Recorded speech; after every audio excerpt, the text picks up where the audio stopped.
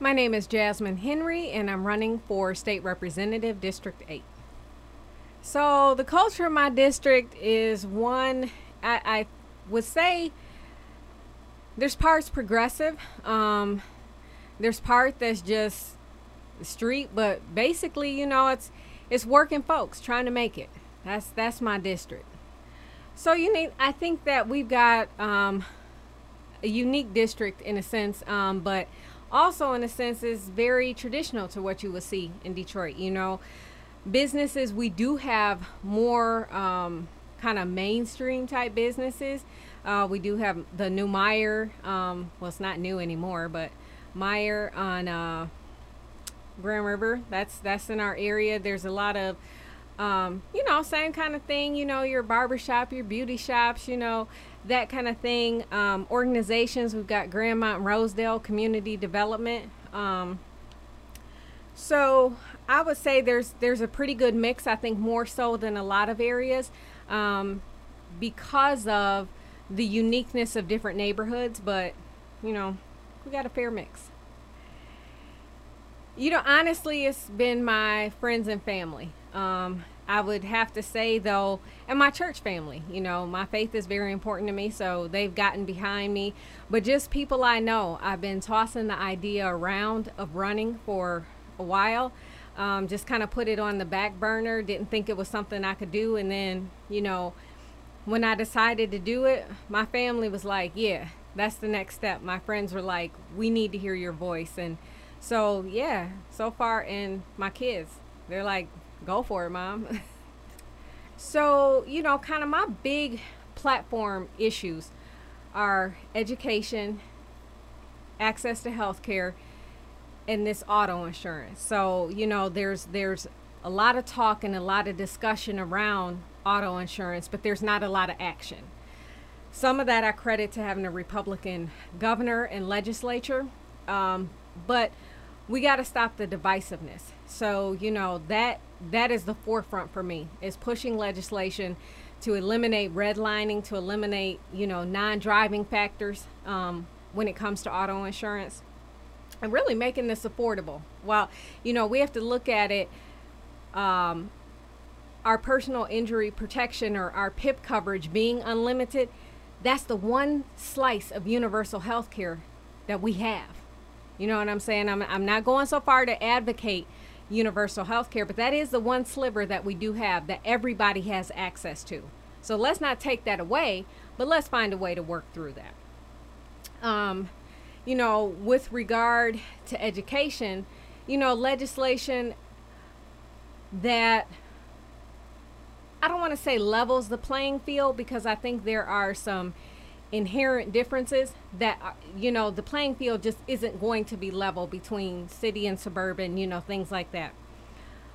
But specifically looking at making sure that our young people within the city are career and job ready. And whether that's technical education, so I do want to look at legislation increasing the access and the number of programs for vocational and technical education. I understand everybody is not that college type. Everyone's not ready to go to college, or that's not their desire. That's okay. We've been pushing this college for so long, forgetting that we need welders, we need plumbers, we need tool and die makers, all of that.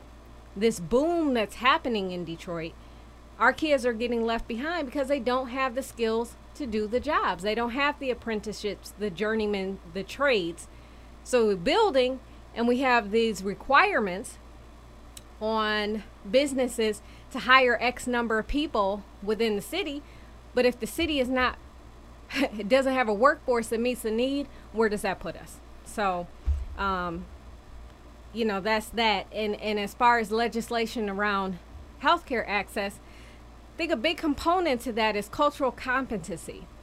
So when I say that, I mean making sure that the individuals that are working with the community understand who we are, understand how to communicate with us, understand different demographics. And right now, there is no legislation. There isn't anything requiring healthcare workers, providers, doctors, nurses, home healthcare aides, any of that, to have any cultural competency training. that's a problem to me, you know, and I don't think it's just within the city, but, you know, for folks of color, that's huge, you know. So we can't act like it's not there. So that's another piece of legislation I'd like to implement. Yeah, so that's a great question, because what I think is missing in the conversation when we talk about legislation is, who do you include in the process? And oftentimes we have people that hold positions of power making decisions for everybody else without engaging the community, without asking the folks who this affects, what do you need? So, you know, as part of that, I pride myself on being a person of people, of the people. So not only reaching out to the community and asking, what are your needs? What do you need to see? What are you feeling? Taking that back and working with other lawmakers and encouraging them to do the same, so that we truly are working and representing the people who sent us to Lansing. Bottom line, be there. Be accessible.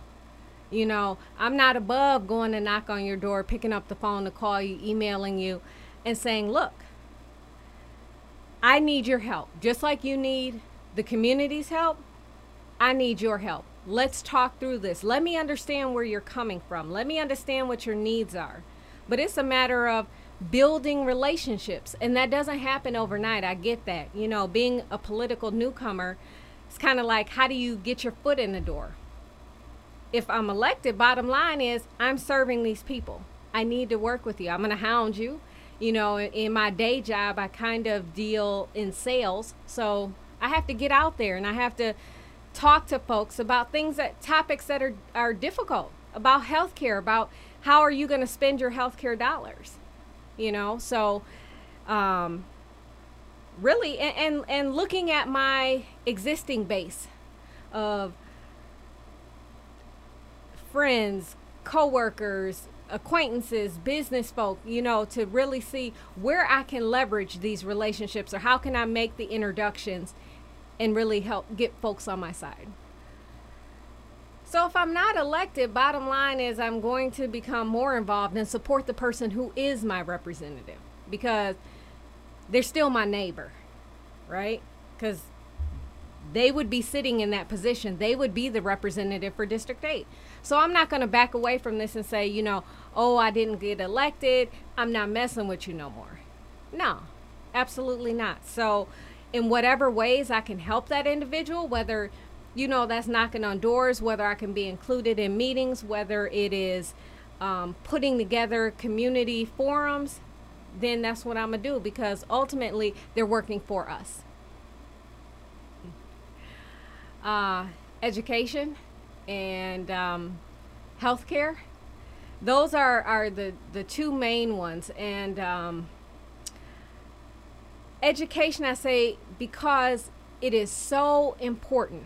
The city and our young people have been through so much, and our educators, our teachers, our paraprofessionals, our administrators, they have been through the gamut over the last 10 to 15 years. So many different changes, cuts in funding, emergency manager, you know, a new administration. And I think they're weary, you know, and we've got to find a way to work together. But we also have to understand the challenges that we're facing in the city. Many of those challenges are being faced by rural districts as well. And they're being faced by other urban districts across the state. So when we start to look at, you ask, who am I going to engage to work with me on legislation, things like that, let's break the partisan line and let's work together. You know what I'm saying? So rural districts are seeing lack of funding. They're seeing students leaving the area. We talk about the brain drain. That doesn't just exist here in Detroit. That exists statewide. So let's look to some of these commonalities that we have and focus on that instead of our differences. If we begin to do that, I do believe that we can begin to move the needle and really accomplish some positive things.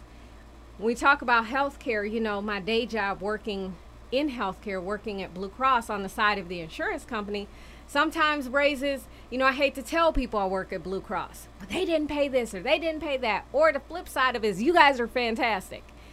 So it's given me a different insight, I think, into the healthcare system. There's a lot that needs to be done. And I tend to look at it through the lens of social justice. So even though my job, I'm doing it one way, my compassion and who I am really comes out, and that's the approach that I take to my job. I have a lot of empathy, you know what I'm saying? Sometimes that doesn't mesh well with the business world, but I can only be who I am. So I think those are areas that we can make some progress. So again, that boils down to being accessible, making a conscious effort to learn about different areas. Born in Detroit, raised on the west side of the state in Kalamazoo, went to school in Lansing.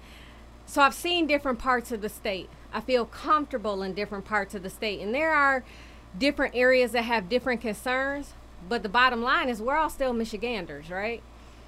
And when the Flint water crisis occurred, when those folks were poisoned, I immediately, instead of saying, oh my gosh, woe is them and that's so bad, let me donate $10. No, I'm donating my time. I took my kids. We're still going up there knocking door to door. Do you have water? Do you need water? Do you have a filter? We did this and we're still doing this 2 years later, 3 years later. So when you get down on the ground and you begin to meet people, when you begin to talk with people, that breaks down the barriers. And so it allows you to have genuine interactions with folks. And I think that's where our legislators, some of them, they get lost. They've become politicized, and they become politicians as opposed to elected officials. And we have to remember who you're working for and what really matters. So, bottom line, I really feel as though my greatest strength is my approachability. I'm always going to be Jasmine. I want you folks to say, you know what? That's my representative. I'm going to call her up. Or, hey, she's not my district, but I can't get a hold of let me reach out to her. So let's make government work for us. That's it. Well, they can visit my website, which is vote 4 Jasmine Henry. You can check me out on Facebook. It is Jazz 4 State Rep.